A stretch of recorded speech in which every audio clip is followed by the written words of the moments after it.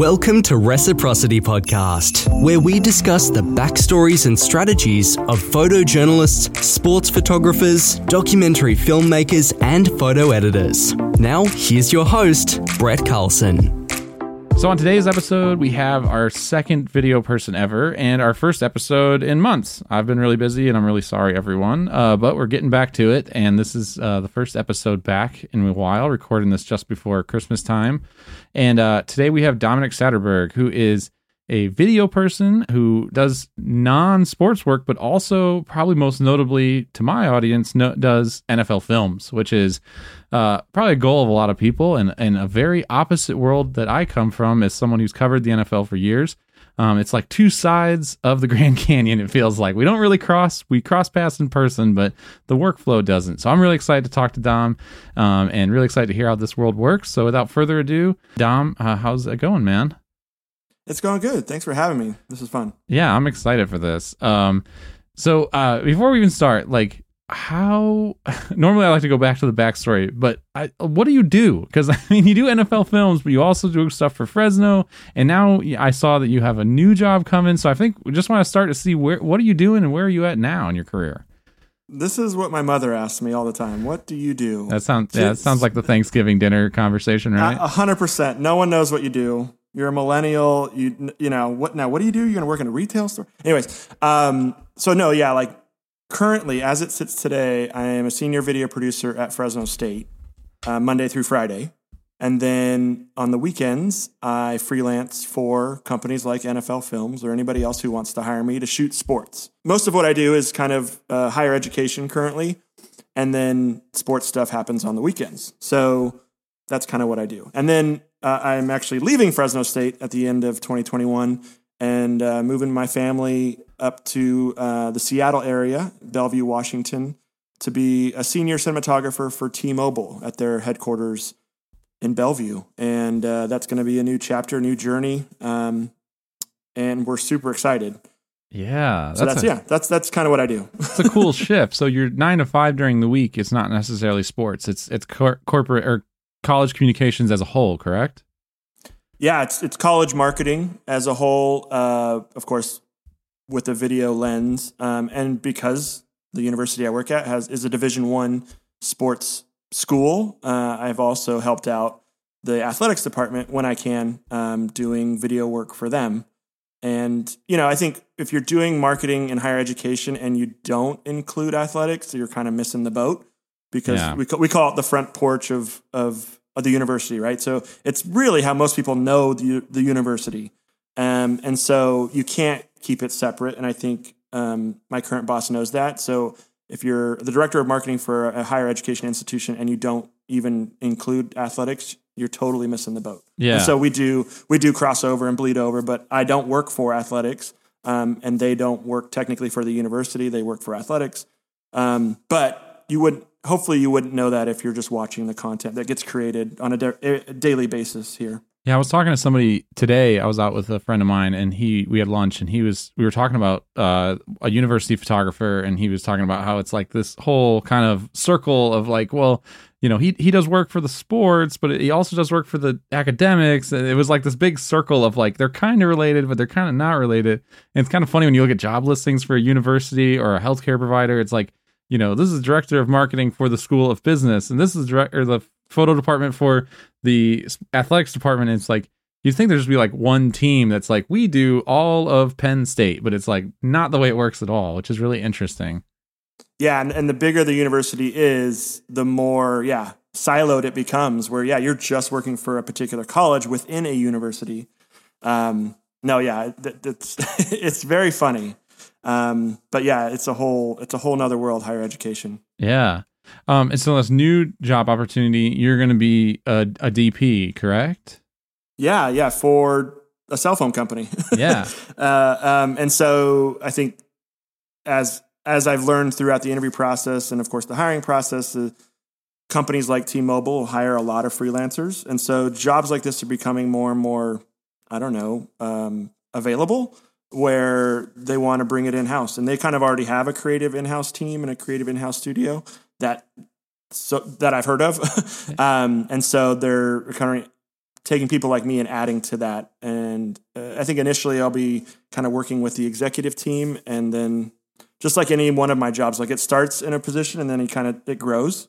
Yeah, of course. And that's just kind of the person I am. I what else can I do? What else can we create? Yeah. Even thinking back to when I started at Fresno State, just being a videographer for University Communications, and then, brand strategy and marketing gets developed here on the campus, which is a whole nother thing. Like marketing in higher education is also in a boom stage, because we need to let the world know that higher education is important. And how do you do that? Well, marketing helps.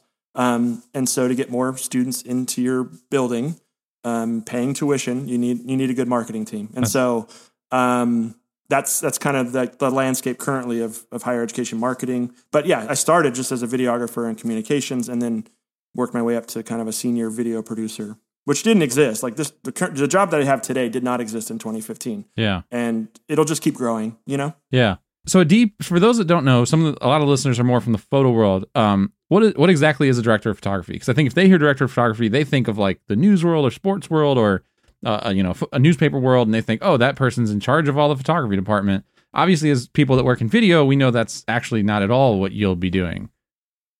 Yes. Yeah. No. It's of course, it stems from Hollywood, and motion picture filmmaking. Director of photography is the key camera and lighting lead. And so that term has kind of bled over into corporate America and in the commercial space.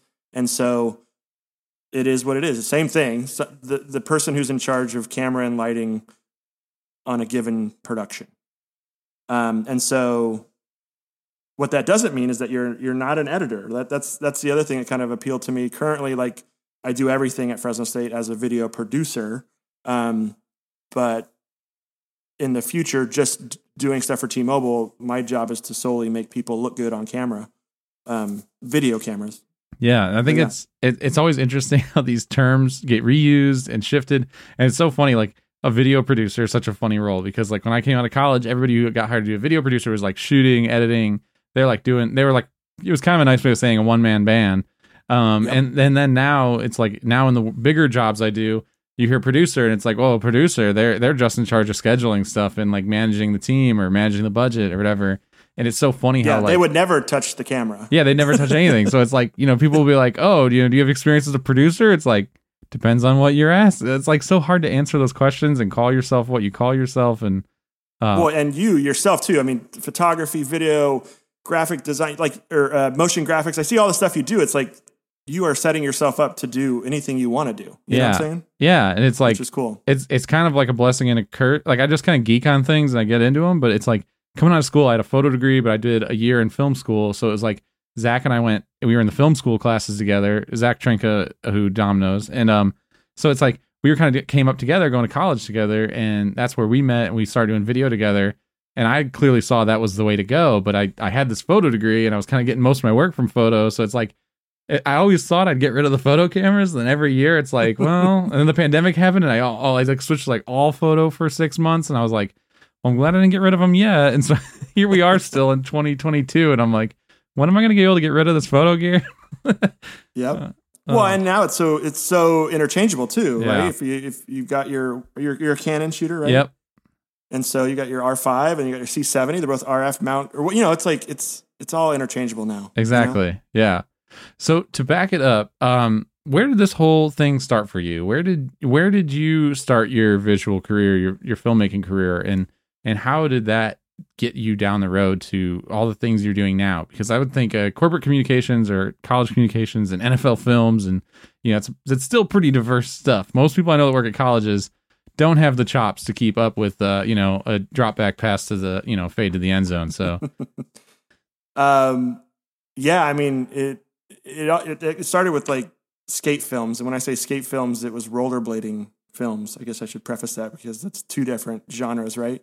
But yeah, rollerblading, dad's video camera, high school, VCRs, two VCRs together with like a little typewriter I got from Best Buy that would put text on to the other VCR. So then you're like making your own titles. And I'm not that old, but it sounds like I'm a freaking caveman when like when I hear the words coming out of my mouth right now, it's like no one knows what that is. I remember today. I'm also don't think I'm that old, but when I was in high school, I got one of my birthday presents was a small mini DV video camera. And I was like, I'm going to make I was a BMX guy. So BMX. And I remember like I got it home and I was so excited. And I remember I filmed my buddy doing a manual and I got back and I'm like, well, now what? And there was nothing you could do with it. Cause it was like, well, do you own a massive computer and a video deck and this? And obviously we didn't have all that. So I was kind of just had these couple of videotapes and I think I ended up returning it or selling it or something or whatever. I think I don't know what happened to that camera, but I know it wasn't long lived because I was like, what do you do now? And we didn't. Yeah. My dad didn't have the support of it like someone else's parents probably did. So I remember when I first got digital, funny, I was like, oh, I think I started out what they call high 8mm video, and then when I say 8mm, the old people think film, but no, it's like high 8mm videotapes into a camcorder, and then transferring that to VCRs and that whole process. It's just so archaic now. And then when my graduation gift out of high school from my parents, they asked what I wanted, and I said I want a Mac. I want an iMac. I want a bubble iMac. Oh, because it was the iMac DV Special Edition, and it had FireWire 400 ports on it. And my dad had also just bought like a family camcorder that had digital 8mm videotapes. And so you can go FireWire 400 into your iMac DV Special Edition Graphite, and it had iMovie. And iMovie was that first non-linear video editor that I used that set it off. And that was in the year... I started playing with iMovie in 1999 when it first came out. And then when I graduated in 2000, I had I had a teacher in high school who essentially, we were a PC high school. We would only work on PC computers, but he was like the cool teacher. And so he had a Mac. He had one Mac that was his own personal Mac. And so he would let us all like play with it and use it. And that one had FireWire. And I was like, oh my God, we could take the video camera stuff and put it into the computer and no more VCR to VCR. So anyways, that's where it started essentially in 1999, 2000. And then when I had that 1 year with him in high school, I knew I wanted to do something in college like that. But again, I don't even think I took the SATs. Like going to college was not in my wheelhouse. So I knew community college was where it was at. And so went to a place called Allen Hancock College in Santa Maria, California, which is actually a trivia question. That's John Madden's first head coaching gig. Oh, man. Was for the Hancock Bulldogs in Santa Maria, California. Then he went on to Cal Poly and other places. But by train, of course. Yes, yeah. He doesn't fly for those listening at home. Exactly. So he rode by train to bus and train to every one of his games and stuff. So, and then when I was in community college, that's when Final Cut Pro came out for the first time. Final Cut Pro 1.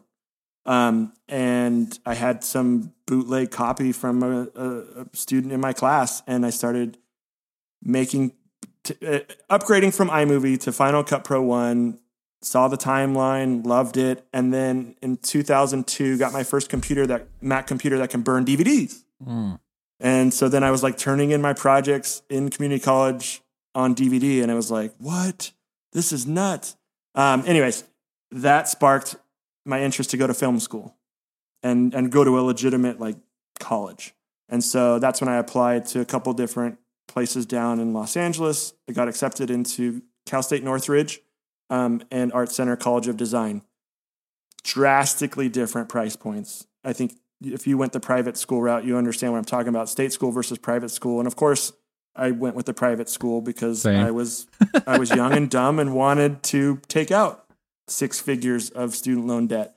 So went to Art Center in 2004 and then graduated in 2006.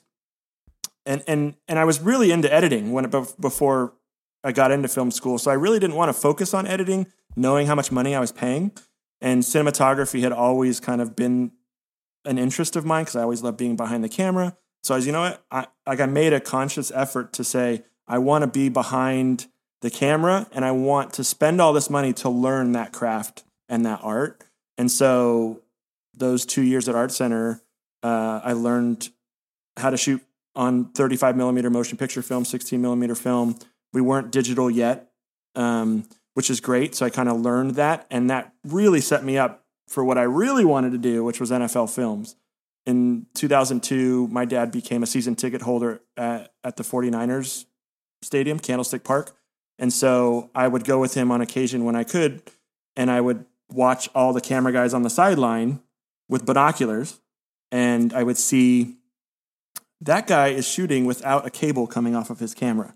So he wasn't part of like the TV network. And I thought that was interesting. So then when I did more research, I found out that they were still shooting film. And in 2002, and in going to film school 2004, 2006, for a company to still be shooting 16 millimeter film was unheard of. And so then I was more in love, because then I started to realize all of those plays that I loved watching as a kid of the NFL were all NFL film shots.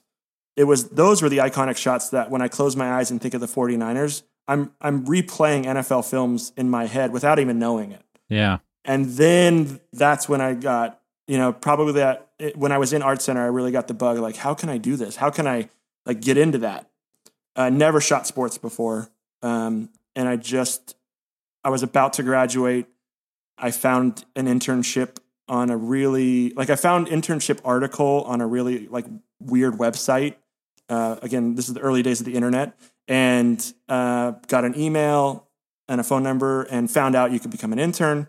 Long story short, 2006, when I graduated, I was a camera department intern in Mount Laurel, New Jersey with NFL Films, and essentially assisting all the legendary camera guys that I had grown up watching, all their footage. It's interesting here you had that focus to say that you wanted to focus on cinematography and had that value. And I think that's something that like a lot of young people, I finished RIT between the ages of 24 and 26. So I kind of knew like the value in going back to school is to really learn the photo thing. It's not the college degree as a whole. It's like, I can learn this photo thing. And then like quickly within the first year, we kind of heard about video because papers were just getting into video. It's like 2009, 10 range. Mm-hmm. And it was like, oh, this video thing, this might be the future too. But it was like hyper focused on the visual side of school instead of like the other stuff.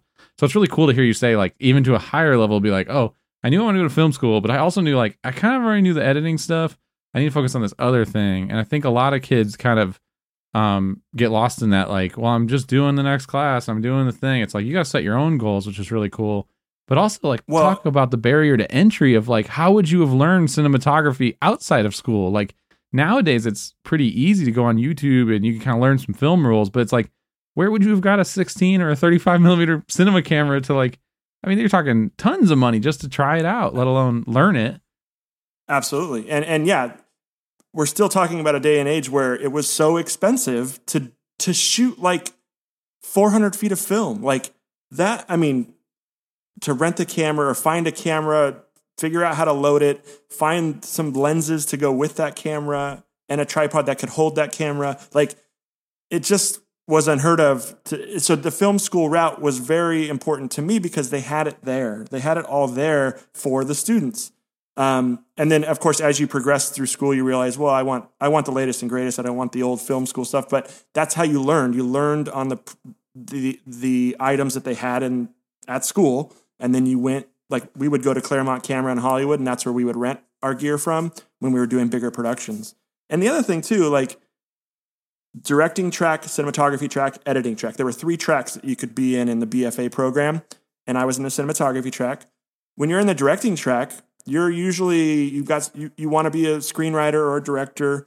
So the way that Art Center was laid out back then is that the directors paid for their own films or spec commercials or music videos to be made. That money came out of their pocket.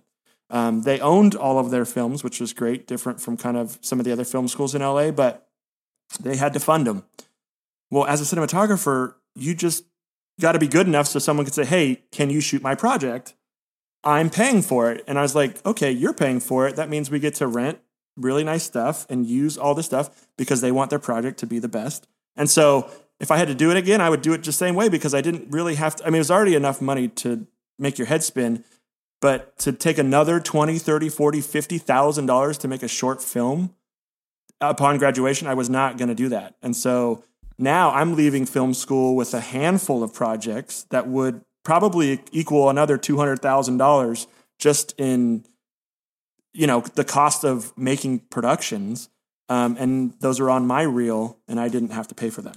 Yeah, and it's like once you get on the real world, obviously those are two vastly different career paths. Obviously, director and screenwriter versus cinematography or camera department or whatever is obviously two different things. But man, I mean, I went to school on a budget. I'm still paying off my student loans, and I was eating a lot of cheap food and stuff during school. And I can't imagine being like, oh, I got to shoot this photo project. Well, I got to pay all the talent and pay all the money, which we did a little bit of that, but it was like, I heard the horror stories of film schools of just being like, okay, you got to feed the whole crew. It might be McDonald's, but you still got to buy 50 of those McDonald's or whatever. It was like, there was a lot of money invested into making those movies and stuff.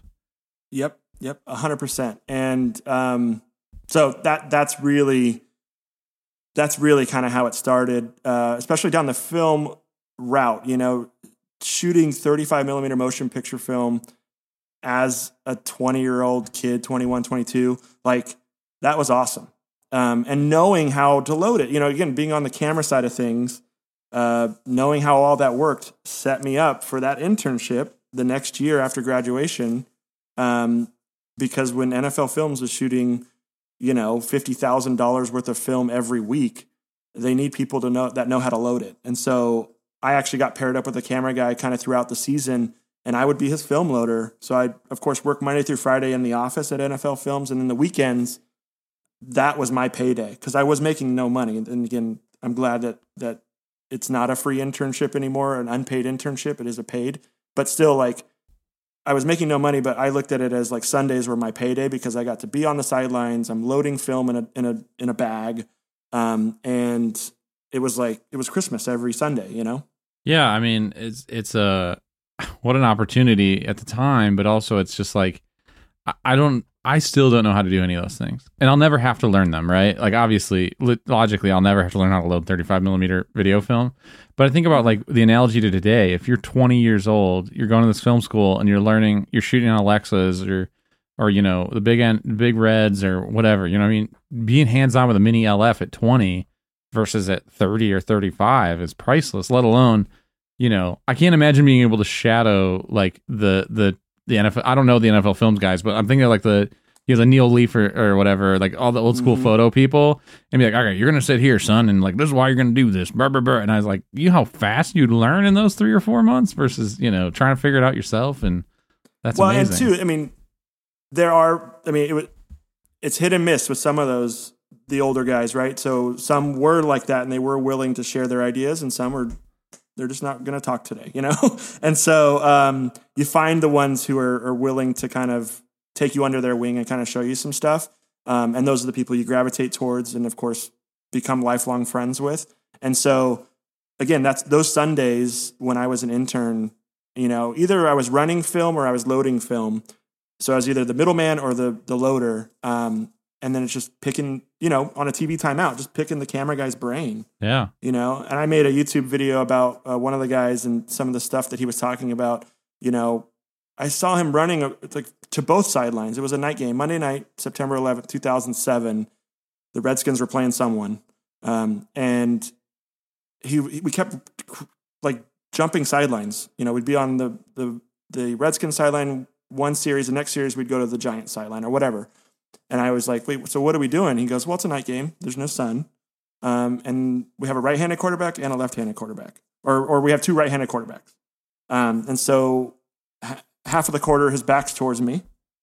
So let's avoid that. And I want him to open up to me. So I want to face the front of his jersey, not the back of his jersey. Yeah, so you just stay on the side of his throwing hand. So for those visualizing this at home. So he's right-handed, you'd be on his right side. Yes. And so where that doesn't come into play is when it is a day game and you want the players to stay backlit, so it doesn't matter. But those dome games or those night games, you have a little bit more freedom because you could do what you want. And that's the other thing about NFL Films that has really drawn me to them and make me and why I've loved shooting past 15 seasons, because there's no one telling you what to do. Like there's no director in your ear. So yes, you could really mess up, but you also have that creative freedom to kind of, push the limits and explore. And if you know that there's multiple cameras there, some games have more than others, then you really get to have fun. And the creative juices are flowing and you got all these cool lenses to play with. And that's what, again, it's Christmas on Sundays again, you know? Man, so one of the things you said that's so funny to me is, again, talking about this Grand Canyon of both sides of the same fence. I would never, ever, I mean, I would, but it'd be pretty rare to hear a sports photographer be like, well, you just want to be backlit the whole game. Like, no, let's just be like, no, I'm going to go the side where he's I need face and ball. And meanwhile, you're like, I'm going to stay on this side of the sideline the whole game just because the sun's over there. It's something I would do if I'm working alone, but it's like one of those luxuries versus just like, oh yeah, no, naturally, I just don't shoot him this quarter. That's fine. Like, that's so great to hear. Well, and I think you've been on many, many NFL sidelines. There's an access, and I'll call it a privilege to what we get to do, because NFL Films and the TV networks kind of get to go wherever they want. Of course, when the ball's in play, you got to stay on the sidelines, but we even then get to be in front of most people who are shooting the game, and so that's a huge luxury to have. And you don't get that. Like when I shoot a college game, like now I feel like, wait, I don't have that access. Yeah, why don't I get that one extra foot? Yeah. That's all we're talking about here. It's like one more foot, but they get it that. Is. Yeah, but it's a big difference. And too, the pregame, postgame, locker rooms. Yeah, of course. That all comes into play too. But I don't know.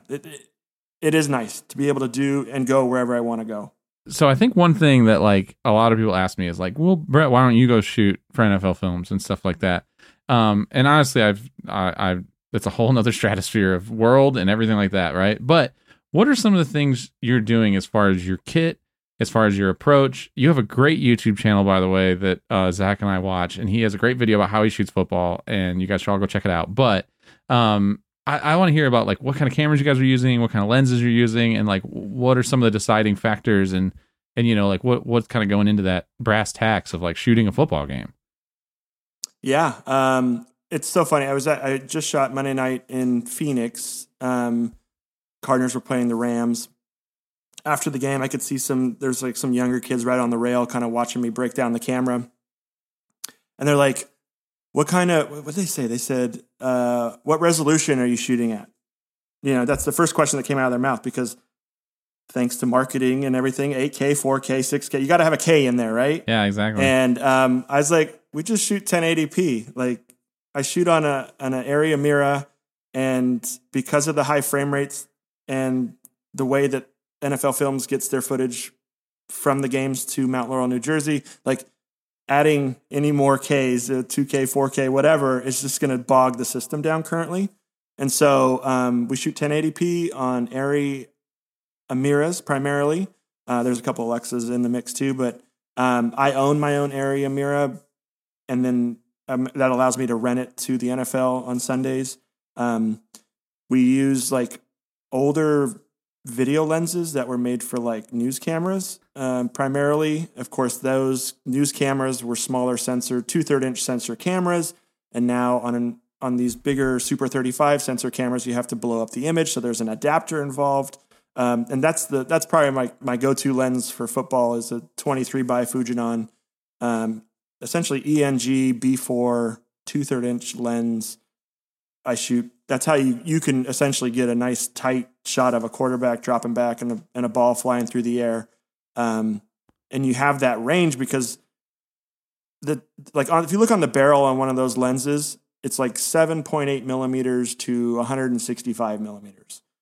Well, that's not much when you're talking like on a football field today, because that won't even get you can't do any close-ups at 165 millimeters. But because you have that adapter that blows up the image to a Super 35 sensor, now it's like a doubler. And so now you're talking about the 14 millimeter to 300 millimeter, 300 plus millimeter range, which now it's a really good range in a compact lens.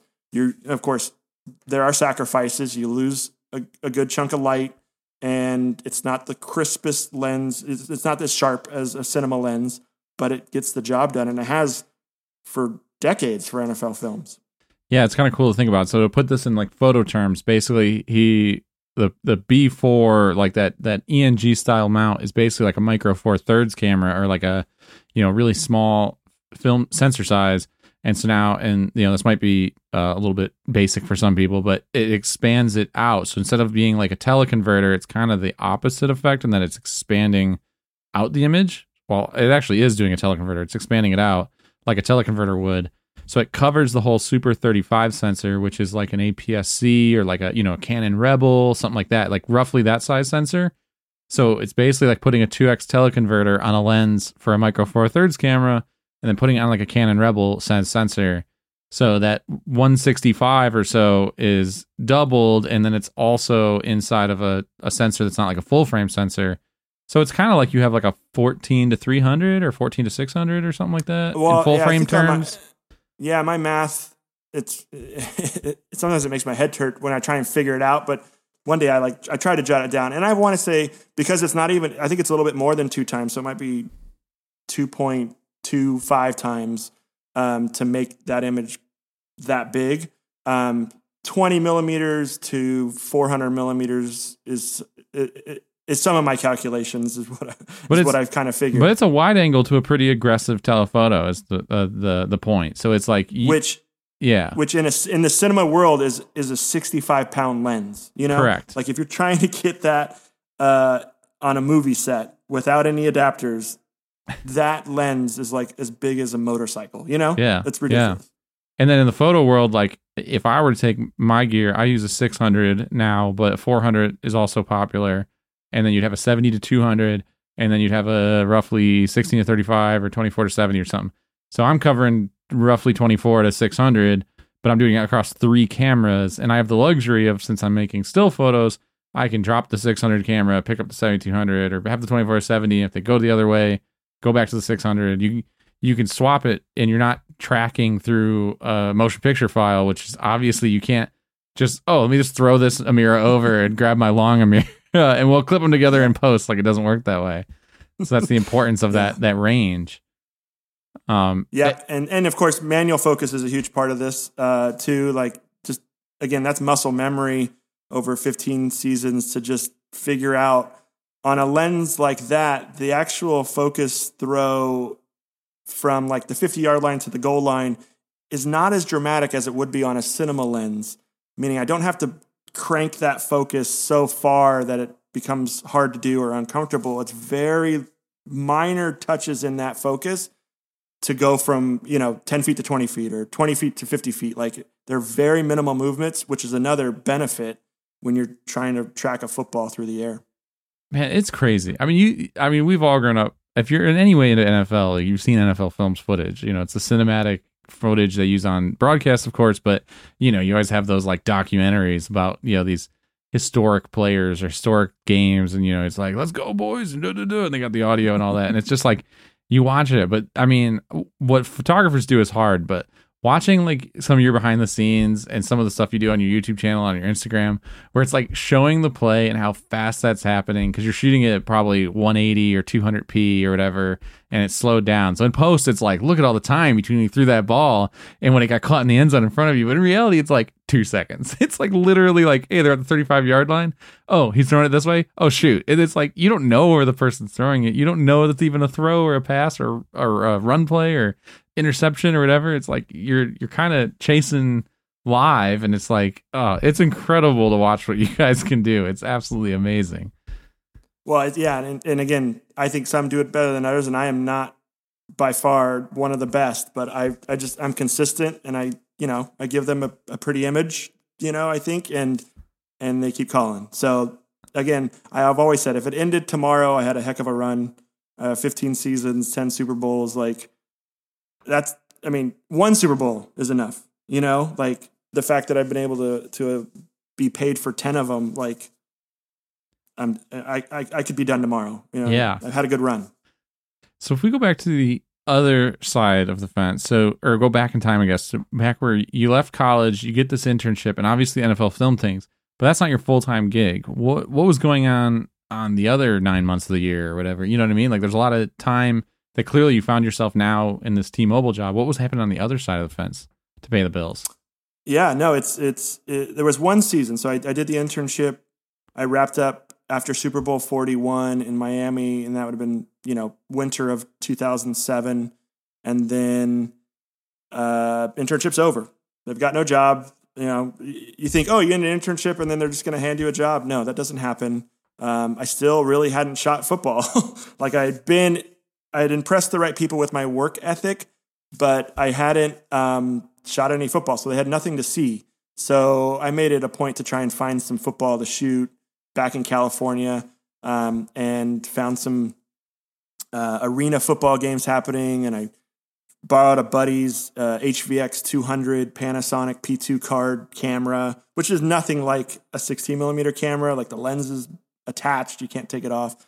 But I was trying to send them something, and then they would send some notes back, and I would try and do it again. So it's kind of like I was making my own like tryout kind of reel.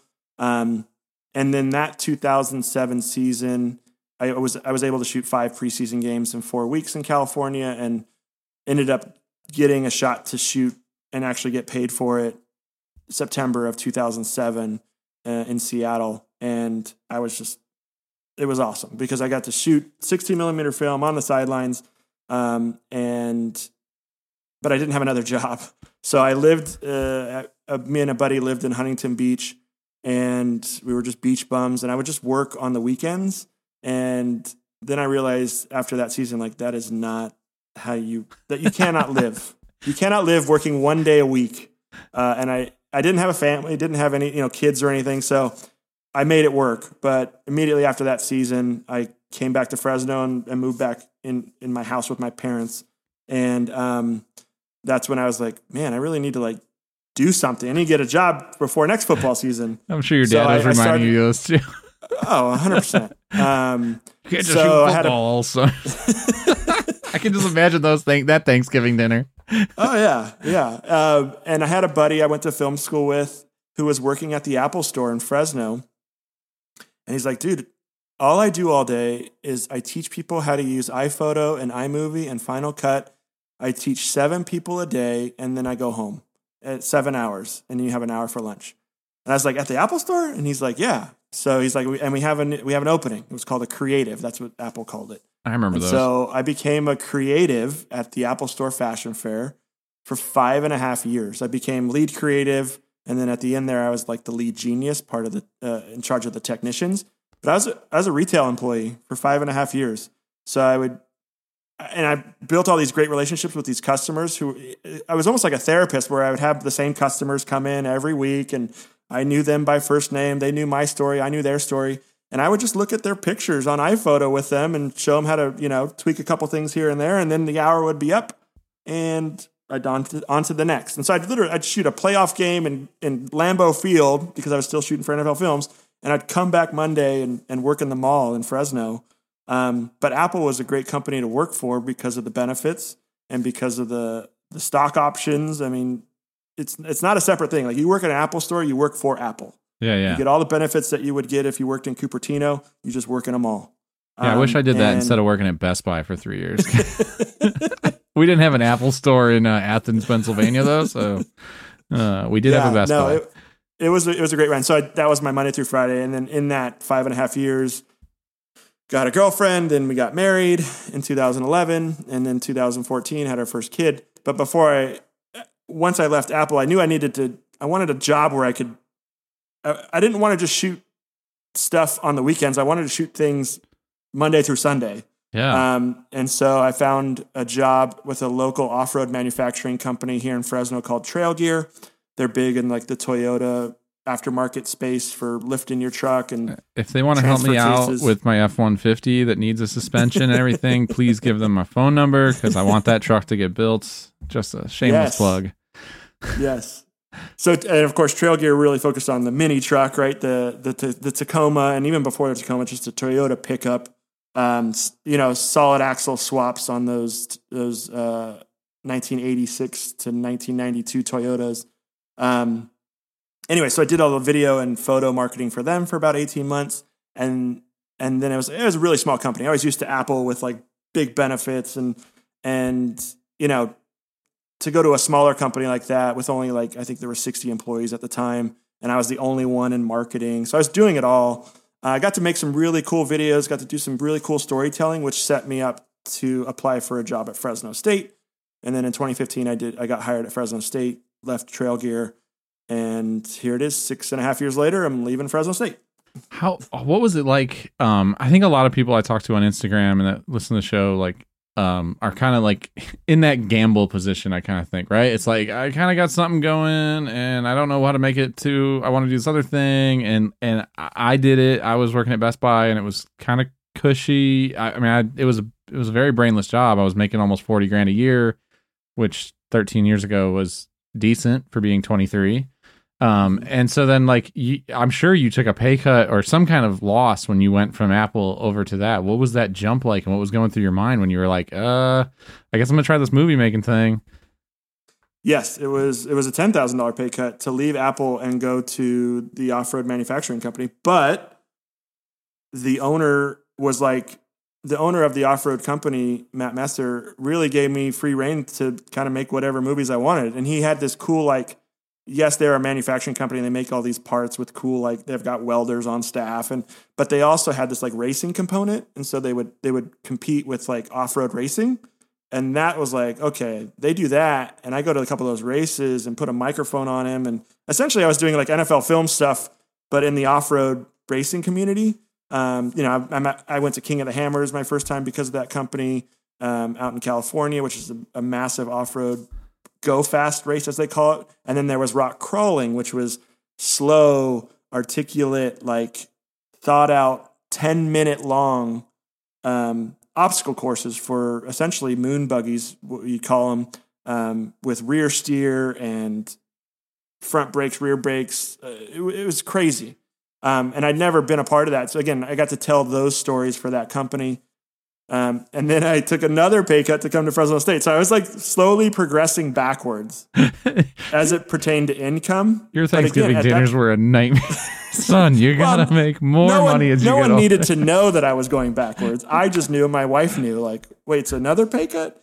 But again, I knew that working at a university, there was potential, of course, for a pension and good healthcare benefits. We were, we had a kid at the time, then we were going to have another kid. So again, I always tell my wife, my job, let me just get health insurance. Again, welcome to America. But my job is to get health insurance. She's a real estate agent, so she doesn't have that option or to just pay out of pocket. So where can I get the best health insurance? Well, working at a university checks that box. For sure. And so again, all the while doing all these other jobs. Every Saturday, I would travel to another NFL city. I'd shoot a game on Sunday, come back Sunday night or Monday morning. And that's just how it's been. Yeah. And so when you're working at this company, I think a thing that I kind of run into with these off-road company world, and I got a kid I mentor and he's kind of looking at a job at a company. It's not off-road or anything, but it's kind of a small business that kind of understands they need someone to do this stuff full time. How'd that work with equipment and investment and that stuff? I mean, was it just you showed up and you were basically a freelancer, that was your full-time job or full-time? I heard people say that, this is my full-time job, but I basically treat it like I have one client now or something like that. Was it kind of that kind of world, or was it? I had, in the interview process for that job, we talked about equipment. At the time, I owned nothing. I think I had a 5D Mark II. There wasn't much to buy at that time that was affordable. It was do you want a video camera or do you want to spend literally tens upon tens of thousands of dollars to own a very crappy Red One or something? Exactly. And so in that interview process, the owner was gung-ho. I mean, this position really hadn't existed before at that company. And so he was whatever you need, once you come on board, you tell me, make a list and I'll look at it and I'll say yes or no. And, again, I wasn't going to put on the big ticket stuff, but I saw an FS700 as an option. So to be able to shoot, of course, 1080, which was all you need at that point, and to be able to do 240 frame burst mode was that was awesome. I was I can shoot 240 frames per second of this race car stuff. And I got really good at that end trigger where something cool happened and then you push record because it's been buffering at 240 frames. And so it was an FS700. It was like an 18. It was like one of the cheap Sony zoom lenses. It actually had a little servo on it. So it was like 18 to 200, 4.5 to 5.6 kind of lens. Yeah. And like an Arri D kit, like, 3 light kit, hot lights, LEDs weren't a thing. And a boom pole and a couple wireless lavs. And so they bought it all right when I got started. And so again, to have that investment from the company, I think that's what every company should do, is that if they're not going to provide it, then they should pay you for it if you have it. I had nothing, so I needed them to buy it. Yeah, which I think I totally agree with what you're saying. I think it's like I struggle with that, where it's like, well, if you don't have it, then you got to give me money for me having it. Which I haven't gone into the whole trying to get a full-time job at a company thing. So I've been freelance pretty much my whole career, but I've definitely had those thoughts about these. I see these smaller companies looking to hire someone, and I'm like, who buys the stuff? Like, who buys the thing? And who continues to buy that thing? It's one thing to ask for $50,000 when you first start to like build a kit. Yeah. But it's another thing 4 years later when you need to spend another $20,000 to upgrade the camera body or whatever. Yeah. And so that's one thing actually, that we have here at Fresno State, which is what we call an equipment refresh list that I stole from someone else on campus who had done it, but he essentially sent me the Excel spreadsheet. And you essentially give your gear a year that it's going to expire. Yeah. And so like we just got a C70 here on campus. That is a 4-year life in my mind. I can use that for 4 years before something new comes out or it breaks. Yep. And so that $7,000 or whatever it was gets divided over the next 4 years that you save from your budget. And in 4 years, you're going to have $7,000 again to buy another camera. Yep. And so we do that with everything. Lenses, 7 years, tripods, 10 years. And you have these years associated with it. And then it helps your finance people to figure out what they need to put away every year so that when we do need a new $8,000 tripod, the money's there. Yeah, that's smart. I've never obviously been in that position, but I've always like heard of friends who work at newspapers are notoriously bad for gear. Like newspapers are bad for everything, but gear is really like a struggle. You always hear about people at papers being like, well, we just won all these awards and yet I can't get a camera that's modern. Like, you know what I mean? Like we're shooting on 20Ds, but we just won this big award. But so they're happy to throw us a pizza party, but they're not willing to like replace our cameras or something. There's horror stories of like newspaper photographers having like one camera and one lens that works and everything else is broken. And you're just like, how do they expect you to do your job? And I'm like, they don't really care if we do our jobs. But, well, just treat it like you would your own gear. Like, and you got to get the right managers in place and the right people to buy in. Yeah. And again, if you are winning awards, those conversations are a little bit easier to have. Of course. So now you have this full-time job, and what kind of projects are you making, and what are some tips to give to the younger listeners of like, what would you say to someone looking to go this route? What were some of the things that you're like, you're going to do a lot of X, Y, Z, and like, this is the important things to focus on to get a job in, college communications or something? Yeah. I mean, the mundane things that I do today at Fresno State would be, the president needs to get out a message with the teleprompter message that we record and give it to the people who are going to social media or whatever. Yeah. But you can still treat that like it needs to look good. I mean, he's the president of the university and it needs to, the lighting should be there. And this is something that I'm kind of essentially diving into at T-Mobile, is working a lot with executives and really tight schedules. And so having that front end schedule to get it ready, like sometimes we have to just go into, let's say, an executive or president's office, set up while they're just sitting there. So you're really under pressure, which is not a good place to be. But if you think about it, like we did during kind of the pandemic, it was, is there a place on campus, since campus is virtual, that we can set up and just leave?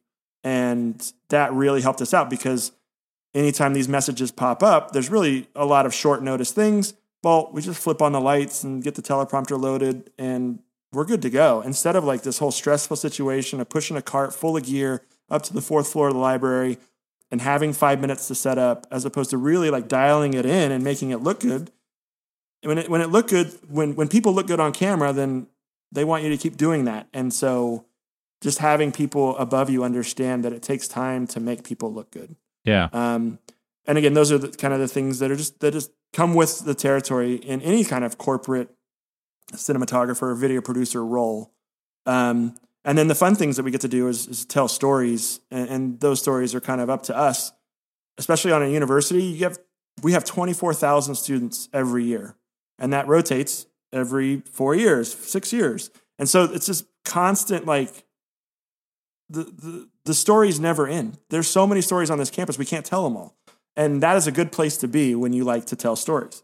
And so those are the fun things that I love to do. You know, we just did a story on a student who's trying to save an endangered species. So she's out in the desert catching lizards with fishing poles, tagging them, working with the Bureau of Land Management to make sure that area is secure and safe, and no one is like driving their Jeeps on it and stuff like that. And so there's cool stories like that all over this campus and every campus across this country to tell. And so that's one thing I'm going to miss about the university setting, is that the constant turnover of stories is endless, you know? Yeah, that's a cool. So did you go out and, like, obviously I feel like in a newspaper, they'd be like, do a portrait of this person on Tuesday. They did this thing this last week. But so you could go out and film B-roll and do your interviews and stuff out in a setting like that. And that. Yeah. Well, and two, we have, so again, there's a whole bunch of people that are involved with telling, like there's communication specialists that work with each college. So College of Science and Math and Agricultural College. And so having the buy-in of those key stakeholders on campus, showing them what you can do, and then having them come to you when they have the really good stories. Yeah. Because we have a website called stories.fresnostate.edu, and that has become kind of like the main storytelling website in my eyes for this university. Even so much so, like the commercials that when you watch Fresno State football on national television, the commercial you see is going to point you to stories.fresnostate.edu. And again, that whole like approach is to get the sports fan tuned in to what is actually happening on the academic side of this university, because we've got their attention. They're watching football, but can we get them to go to the storytelling website, which has a couple sports stories on it, but really hones in on the faculty and the students and what they're able to do and what they are accomplishing. It's kind of like marketing gold, you know. You really can't mess up with some of these stories that are on campus, whether it's a first-generation college student or it's an undocumented student who's like getting their PhD. There's so many stories to tell, and it's great. And again, everybody on campus kind of looking to us to tell those good stories. So we have to say no a lot because sometimes it's not as visual as you'd want it to be. Yeah. But for the most part, when it's visual and they're catching lizards in the desert, we want to be there. It's so cool. It's so cool that they buy into that too. Like I mean, I know one or two people that work on college campuses, but like if you would have told me like, oh, hey, you work on a college campus, I would think that like they'd just be like, okay, we got another new initiative, and like this is the thing we're going to talk about this year, and like, you know, it's this new app we're going to, I don't know, it'd just be like really boring on campus stuff. So it's pretty cool to hear like, oh yeah, we're just going to go make a documentary about saving lizards, and be like, yeah, I'd watch that, and that's pretty neat, and you know, what a trip that would be to go do, and everything about that's so cool. Yeah, and again, that was not my job in 2015. That I have essentially created the job again with just small little steps of trust, and it starts at the vice president level, even at the president level. Like, because I've worked so closely with the university president for 6.5 years, and now we have a new one that just came in.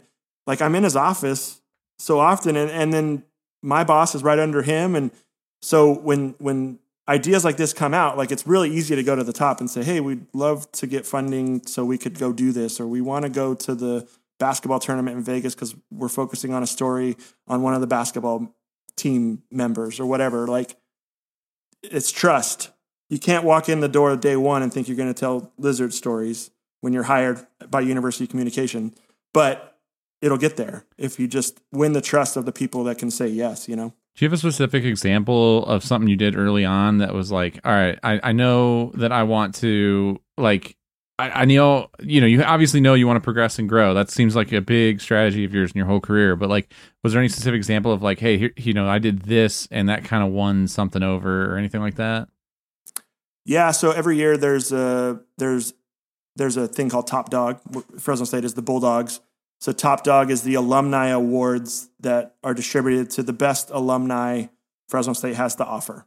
That is typically a gala event in our basketball arena with 1,200 people and a sit-down dinner where someone wins, grabs their statue, just like the Academy Awards, and gives a speech. In 2015, there was a leadership decision to say, can we make this event more interesting? And so when I got hired, one of my first jobs was to tell 14 different stories. So instead of a speech or a long speech, they're going to get a vignette about their life. And that was it. I actually, as I'm cleaning out my desk here, I found like my first review from my first manager, and I was just kind of reading it over, like annual review. And it kept going back to the Top Dog and the leadership and the initiative I took to kind of make that my own, because I thought that was so cool. Like, I get to meet these established alum who are very successful in their lives and careers and tell their stories in 2.5 minutes. That is right up my wheelhouse. I love, like, again, telling stories and that documentary style. And that event has since evolved to now a 30-minute or a 60-minute TV show, like on local television, where the gala, COVID didn't help either, but the gala has kind of gone by the wayside, and now it's a TV show. And so that's super rewarding to see that go from what it was, which is a 2.5-minute video for 14 people, into a 60-minute television show highlighting these 14 people. And every year, come up with something different. How are you going to do it? Is it going to be separate? Are they going to be intertwined? And that comes back to, how does it look? What are they looking at? That's when we invested in like an iDirect, the piece of equipment where you're looking into the lens, but you see the interviewer off to the side, where they're looking right into the lens. Again, we're buying equipment to help support our storytelling needs. Top Dog 2015 was kind of the starting point. And I'd only been on the job for a couple months when I did that project. That's so cool. This reminds me of, I was at the Vikings facility this summer doing their headshots for like the NFL. And I was there and I was talking to Andy, who's their team photographer. And I'm obviously, he's stills only, but I was kind of talking about the video team, and like, he kind of gave me a quick tour, which was probably against COVID protocols. We probably found out later. But anyways, I checked out their facility, and he was saying that they and I was curious to get your thoughts on it, but it kind of reminded me of this, of like, they basically split their video team into like 3 different needs. And they have like a social video team, a more broadcast or like news, a more traditional like video team, and then they have like a documentary storytelling video team, which was like so cool, which Andy is not under that department, and his boss is totally different. But it was really cool to see how they like kind of broke down those needs. Do you see something like that where you're at or where you're going, where it's kind of like, these are so separate items, and it's kind of interesting here. You talk about this evolve, but it's like, I'm sure you guys maybe do a mix of that, or, because I think a lot of young people, like, they see a job at like a company doing video, and it's, even as someone who's older, I like see a job that's like doing video, and I'm like, do they want me to make like TikToks, or do they want me to make documentaries? Exactly. Yeah, no, again, because of those early projects, what that does, that sets the stage to hire more people to help, because then you become your team becomes kind of the one that everybody wants to come to, which increases the demand. And so now you're growing a department with more video producers. And so currently we have 3, and we kind of do it all. Another thing is the institutional commercial for the university too. Like, that was always farmed out. And most universities farm it out because they don't have the in-house ability to make a 30-second commercial to go on national television. But we fought for it and said we could do it, because all they were doing was paying $25,000 a year for a company to call me on the phone and say, do you have footage of the fountain, or do you have footage of the basketball arena? And it's like, so it's just an editing job. Like, so that really helped win over, like, we could do it in-house. We could write it. So the institutional commercial is now in-house, which is not farmed out. And so, yes, I think the future is these kind of divisions. The Raiders have this. I've actually done some stuff for the Raiders. They have a whole team that just does historical alumni Raider stories. So they go find the old guys and they interview them for like 2 days in their home and get all the stories out of them they want. And then they're going to use that for a whole bunch of different things in the future. But it's like preserving the history of that franchise, which I could totally see happening at a university or, anything. Like, I think the future is super bright for the video industry and storytelling industry because everything's visual and people love visual today. Yeah. Yeah, I would as we're on a podcast, that's audio, but no. Yeah, I'm sorry, everyone, that I didn't think there should be a video podcast 2 years ago, and now I look like an idiot. No, I love it. Yeah, it's funny that like the first couple I did were like obviously audio. Then people start asking like, "Is this video too?" And I was just like coordinating enough with like just getting video audio is so hard. I can't imagine being like, "Now set up your camera. Okay, you got a light. Okay, put the window over there." It'd be a nightmare. No, yeah. So I have 3 questions I kind of ask everybody. But I have from the text world, Zach has asked a question. Nice. So we kind of already talked about the difference between covering a game versus photo or video, which you should probably dive into that.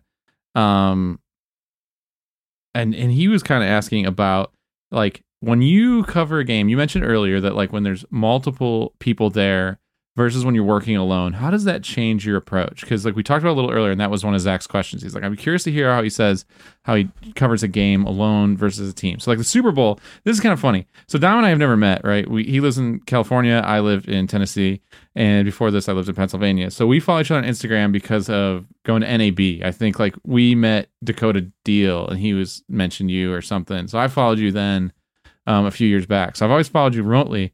And then sure enough, like the day after the Super Bowl, I looked to your Instagram and you literally post from like above my head, the flyover. I literally ran to the top section of the Super Bowl and I went and I got my wide angle out and I shot, what ran pretty big for ESPN. And then behind me is exactly where your camera position was. So that was super funny, but it'd be curious to hear how you approach like a game as a team, whether there be like a Super Bowl size team or just like I'm sure like a primetime game maybe has 2 people instead of 1 or something. I actually don't know how you guys break that down. Yeah, no, I think too, stress level is, in my mind, as stressful as a Super Bowl could sound to capture, in my mind, because there's so many of us and we're all doing specific tasks, that my stress level and focus becomes, I don't know, I don't want to say it's easier, but it in my mind, I can sleep easier at night the night before a Super Bowl than I can when I know I'm one of 2 cameras at a game. You know what I'm saying? Yeah, well, I think it's that pre-production, like you had said during setting up a corporate interview. Like, it's like, hey, if I know this is where we got to be and everything's planned and set and we know everything, it's really easy. But if it's like, hey, this is not a big deal, let's just go shoot this interview with this professor real quick an hour before it, it's probably like, wait, what? No, like, even though it's totally, quote, not as important. Yeah, so when I'm, the minimum number of cameras would be 2, 1 in the press box, 1 in the field when I shoot a National Football League film or National Football League game.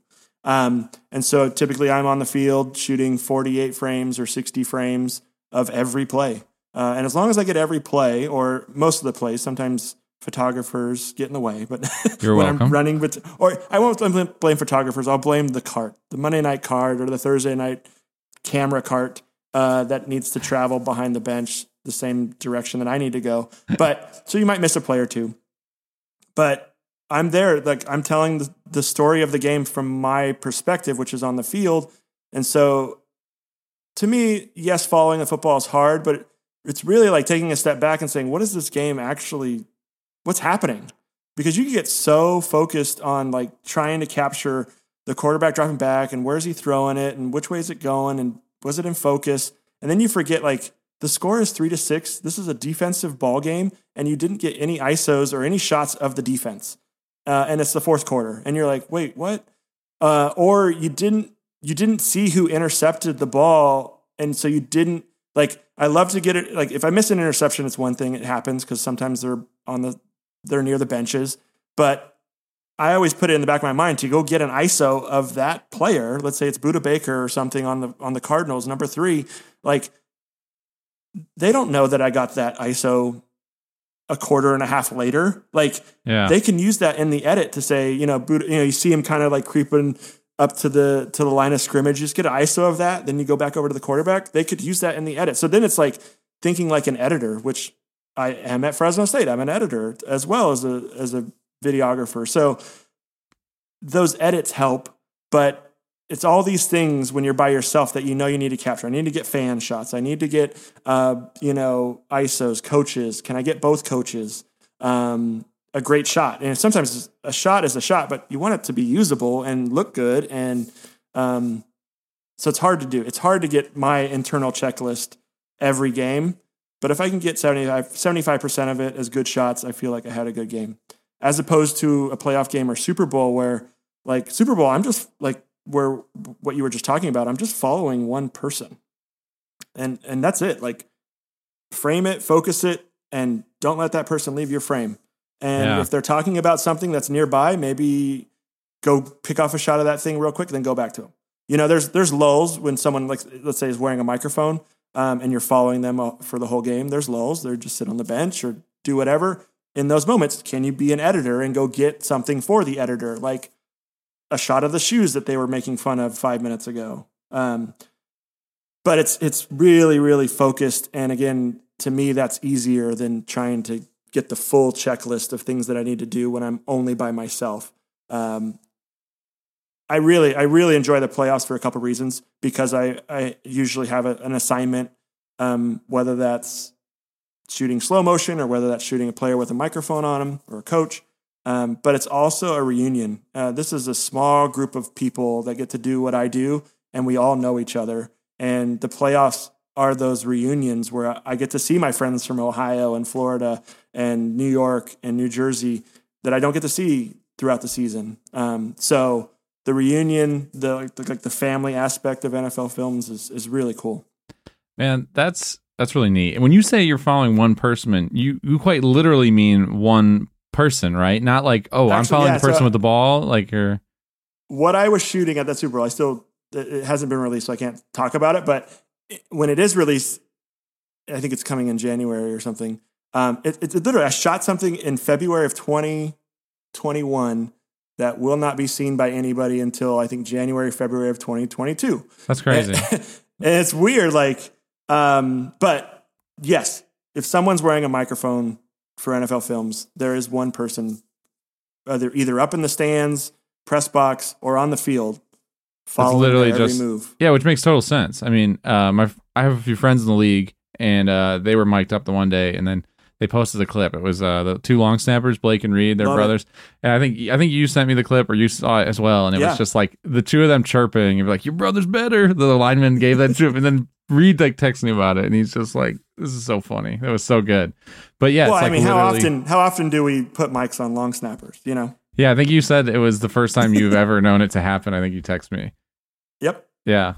Those guys are the best. But that's so funny to hear about, and it's so crazy. It's like, and I will say, like, that does happen in the photo world too. Like when you get to a playoff game, I've covered a few playoff games for Getty, and like they would do 4. This is pre-pandemic. I don't know how many credentials they're going to get now, but pre-pandemic it was 4, and they basically be like, you have from the bench to the goalpost in one of the corners, and that's it. And so it was kind of the best, because like half the game I'm just watching for pick sixes. Maybe depending on what lenses I had, I was kind of picking off a little bit, but it was just basically like, hey, just chill and make sure nothing gets past you. Like that was like all it was. And then it was like, and then when they came your way, then it was back on the action and all that stuff. So it's kind of cool to hear that it was kind of a similar world for you guys, where it's just like, hey, divide and conquer and kind of do your thing, and everybody's good. Yep. 100%. Man. Okay. So I got 3 questions that I'm going to ask you, the final questions. And then maybe I thought I have a Patreon, and for those people, maybe we talk a little bit about how to get into shooting sports, maybe some tips, if that's cool. It's like a little quick That's piece. Fine. Yeah. Awesome. So I have these 3 questions I kind of ask everybody. I haven't done an interview in a few months, which is I say every episode, because I think every episode I do a few months apart. But the first thing is, what's one thing or one piece of gear that you just have to have with you on every shoot? Or just something you bring with you? Maybe it's not gear. It's just like something like, I got to have this with me, and why? When it comes to football, it is I can't even say knee pads, because it's like a whole knee pad system. if I shot a football game without those knee pads and knee savers that I have, I'd be in a world of hurt the next day, because they do really help. Like this old man, like shoot on his knees for 4 hours. Like, so I would have to say it's my volleyball knee pads that I get from Dick's Sporting Goods, and also my baseball catcher knee savers that I tuck into thigh pads around my calf. And I think I have a YouTube short on my video. You guys could check it out. But it's just it's a knee pad system that I've developed over the years that has really helped me like extend my career. Cause I really don't like shooting standing up. I'm a little bit taller at 6'3", so it just doesn't look good.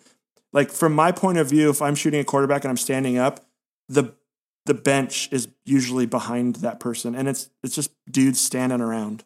Yeah. But if I go to my knees and now I shoot kind of up at the quarterback, now the fans are behind him and they're further away. So it's more bokeh to like behind them. And to me, that is just a way better position to shoot sports in. And it, like shoot up and they look like they're a god, blah, blah, blah. But yeah. I love my knee pad system, and that's the one thing I need. Man, so this is pretty interesting, because like sports photographers also have this problem. I'm the same way. I want to shoot from my knees or shoot from my butt. I actually with the longer lens, I kind of just get way ahead and just shoot from my butt a lot of times, and just kind of trap more than I'm like, I gotta get every play. I'm like, I'll just get the good ones, which is sometimes good, sometimes bad. But when you have like the knee pads, normally like the volleyball knee pads I've tried, but the knee savers I haven't tried. But that seems like a lot on your leg. Can you still run around with that and stuff? Or yes, I can never shoot in shorts, because like I use these like just track pants, I'll call them, like Under Armour track pants, and they kind of contain. I know nothing's gonna fall out, so it is like once you start sweating, and like the thigh pads and the knee savers will kind of slide around. So there's definitely adjustments I make throughout the game. But I know they won't fall out. So I'll sprint and it won't come loose and fall out of my leg and become a tripping hazard. But yeah, it's not as secure, because knee savers are made to go attached to shin guards for a catcher, like in baseball. And so there's little attached points. It's like a triangle. It's like basically take like a foam knee pad and make it into a triangle, like a 6 or 9 inch triangle, and it goes behind like the knee, so like your back of your thigh and your calf would kind of squeeze around this thing, and it takes the pressure off your knee. And I like to put it right in that crook of your knee, like the back crook of your knee. So it's like a little perch. And yeah, I just become. I mean, I think it's been almost maybe 10 years that I've been using this system. Some people think I have it like built into my pants. And it's like, no, it's I can unzip like the side of my pants and then readjust like down near my ankle. And yeah, it's quite the setup. That is quite the setup. I like it. That's a cool idea. The second question is, I think I did these out of order, but it doesn't matter. The second question is, what's something you know now, or a skill or a lesson or whatever that you know now that you wish you knew much earlier in your career?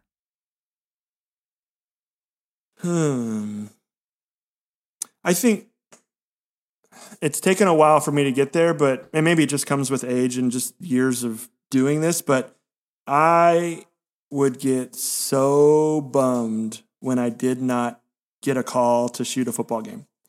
And you immediately go to, I suck, I'm the worst that has ever worked for this company, and I will never work again. Because you have to remember, this is not a contract. Like, I am not required to shoot 22 weeks for NFL films. There is no requirement at all. It is old school, kind of a handshake deal. I shoot a game on Sunday, I get a call on Monday. If I don't get a call, I don't shoot the next Sunday. And so when I wouldn't get those calls, I would take it so personally. And never would I ever call up and say, what's going on? It would just all be in my head for a whole week. And then I would like be so mad at the TV the next Sunday that I'm watching it from home. And it would just really like destroy me. And through the years, and the more that I know about kind of how they schedule things, the more I don't care, you know? And again, I'm a good spot in life, and I have a full-time job. So I'm not really, waiting for the next football game to make more money. yeah, I wish I wouldn't get so upset about not shooting a week, and really, enjoy my kids on a Sunday and not be so upset at, not shooting and be in a bad mood. Because my wife knows, like, if I wasn't shooting a game, 5-6 years ago, I wasn't fun to be around. Yeah.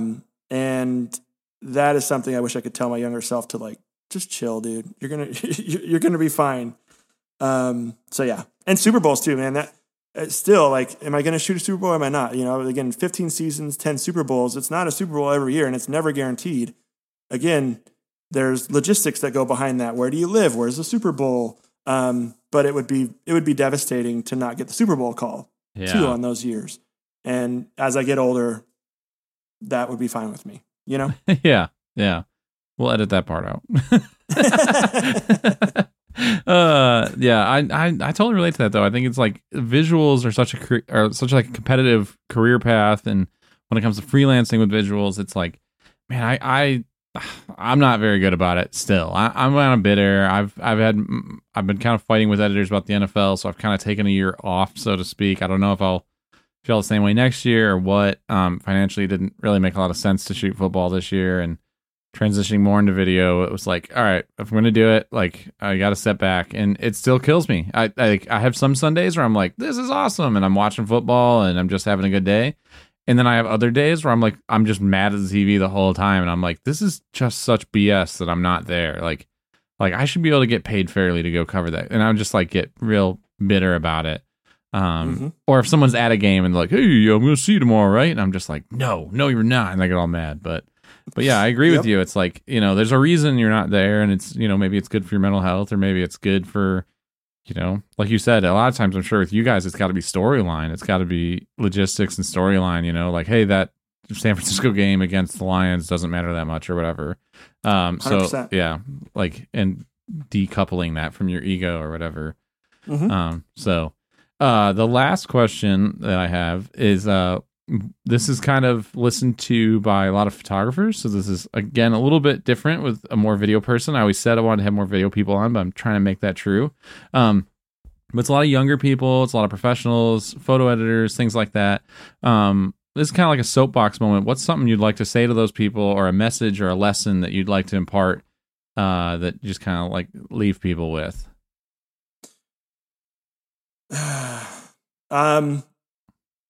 I'm sorry. Like, again, going back to the earlier days of my career, when I would shoot a football game, I almost like, I felt that I had this, because the NFL allowed me to have this privilege to be in front of you as a photographer. There was many, like, just, when you just piss people off because, why did I have to stand there? Why did I have to kneel there? Like, today, like, all the photographers I work with, because I've been there so long at these certain stadiums, like, I respect them more today than I did back then, and I wish I would have always respected them. But something happens when you give a 25-year-old with, at that point, a brown vest or a red vest, whatever we had, that is like, no, the NFL says I could be here, I'm going to be here, but there's also like a mutual respect that needs to happen, and they're there to do their job. I'm there to do my job. There's still people out there. I'm sure you've run into them. They're like, dude, you're set up in the end zone, and they come right in front of you. Yep. Because they have that access. And that is just not a good long-term solution to becoming a better human being. Like, yes, you have you're set in your ways and you like to be 7 yards deep in the end zone, but so do other people. And I always try to respect the person who's either already there. Can I slide over a little bit? I still am going to be where I am, but can we work together?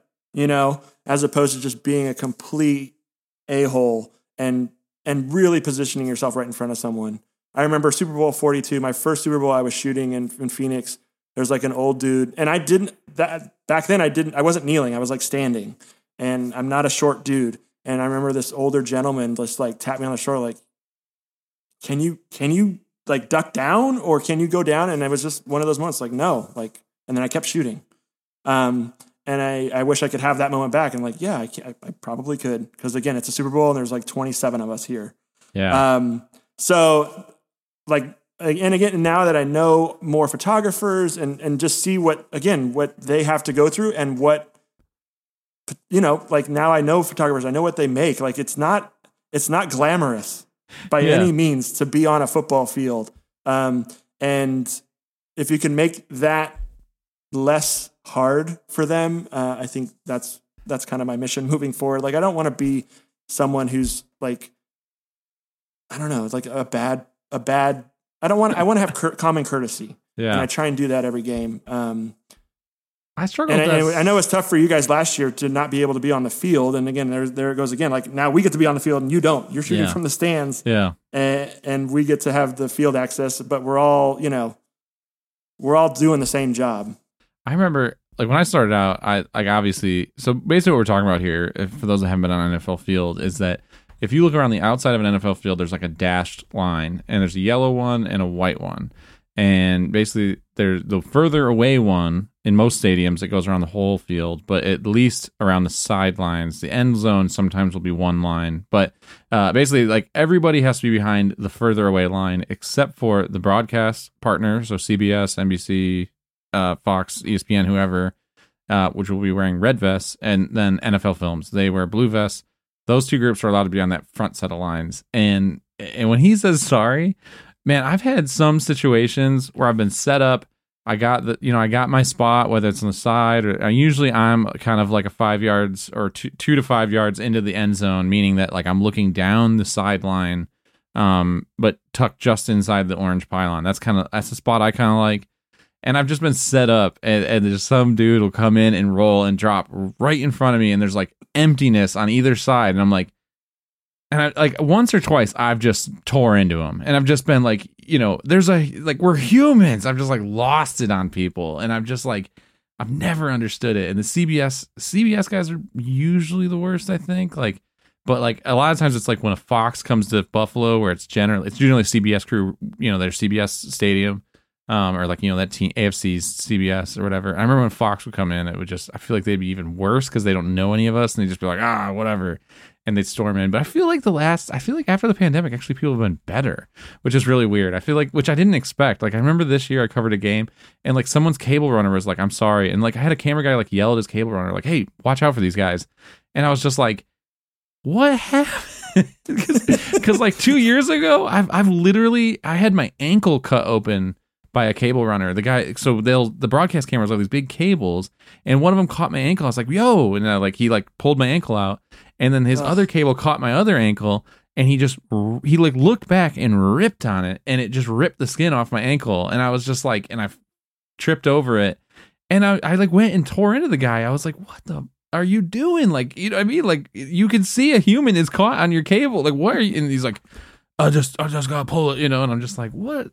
Anyways, so it's. By the way, if that happens, because if you draw blood due to a network cameraman or any cameraman, they have operations people that immediately would be down there, hopefully talking to you, because that should be escalated, in my opinion. Because people get run over by the carts. There's broken legs. Like, there's a lot of stuff that happens, and we have security meetings as a kind of broadcast NFL thing before every game. And we talk about these things. And so if that ever happens, like, you should get that network involved, because that is not cool. Yeah. Last year, the only thing I ever really got involved with was during the pandemic. Is this one female talent was just notorious every week for setting up like an entire studio and laying her stuff out over like the entire, because the stadium had people in it, so like she'd block the entire 2 rows and then have her handlers not let us go through. So I just got in fights with her every week, and so I kept calling up to like my bosses, who then called the NFL, and I was like, hey, I get that you're doing your job, but like you can't let me not go through. She's like, nope, you got to go to the concourse. And I'd be like, no, I'm going through here, and I just like mow through, and I'd get everyone else to just like, nope, you're 100% wrong, right? Good. And I'm like, it's just getting some fights in the empty stands of a football game. Anyways, where can people find you on the internet? Yeah, Dom the DP on Twitter, Instagram. Those are probably the best two. Oh, and then search Dom the DP on YouTube for some of my content. Again, life happens, and you just can't upload as much as you'd want.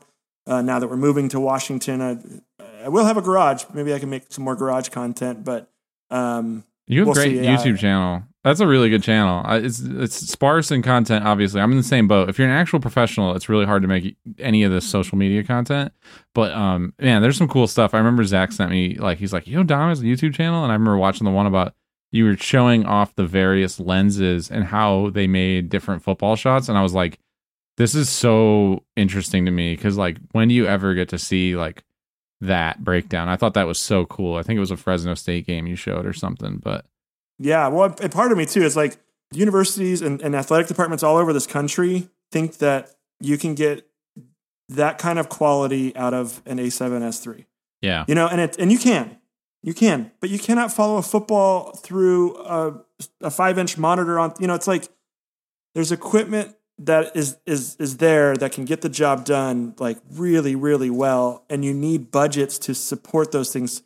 And that's what I keep seeing around the country is that like budgets get smaller because cameras get cheaper. But like there was a camera bought at Fresno State in like the 1990s, and it was a beta cam, and it probably cost $50,000. Yeah. Well, where's that budget today when we're just trying to buy a $5,000 DSLR? Like someone saw the vision, like, yeah, we need to buy a video camera. And then like it got cheaper, so then the budget gets diminished too. Like, yeah. What?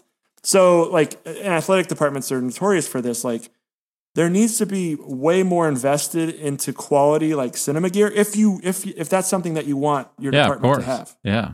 And I want to show that like this is how you do it in the big leagues, and this is what it looks like. Yeah. So I make these videos, of course, to help like younger people understand like what it takes to get to where I am today. But it also, hopefully they could show their bosses and say like, this is what the NFL does. Yeah. And maybe this will, I don't know, entice some recruits to come to our university because we have better equipment, and I think USC is doing a great job of that. They have a full like production company in their athletic department. I think it's called the Boulevard or something, that is going to help you build your brand as a student athlete, which is the future, Yeah. Man, that could be a whole nother conversation. That's so cool. Awesome. Well, we're going to hop over and do a little quick Patreon thing. But thanks so much, man, for taking the time. This is so fun to finally like chop it up and talk and talk shop. This was great. Yes, thanks for having me. And yeah, we still haven't met. Well, I guess we met in person at NAB. Maybe were you there with Zach? Maybe when I saw Zach. I was there, but I don't know if we actually met. Yeah. I think you guys met, and then I was off with like Canon, like trying to get free stuff or something. And then they're like, we just met this dude, Dom. He's cool. And I was like, cool, I'll follow him. And I think that's what happened. So we're hoping to go to NAB this next year. So hopefully we should all have a meetup and eat steaks. For sure. So absolutely. Well, thanks for having me. Awesome. Thank you, man. Thanks for listening to Reciprocity Podcast. Please take a moment to subscribe and rate us 5 stars on iTunes, Spotify, or wherever you get your podcasts. If you found value in this podcast and want to learn even more, head over to patreon.com/reciprocitypodcast to support the show.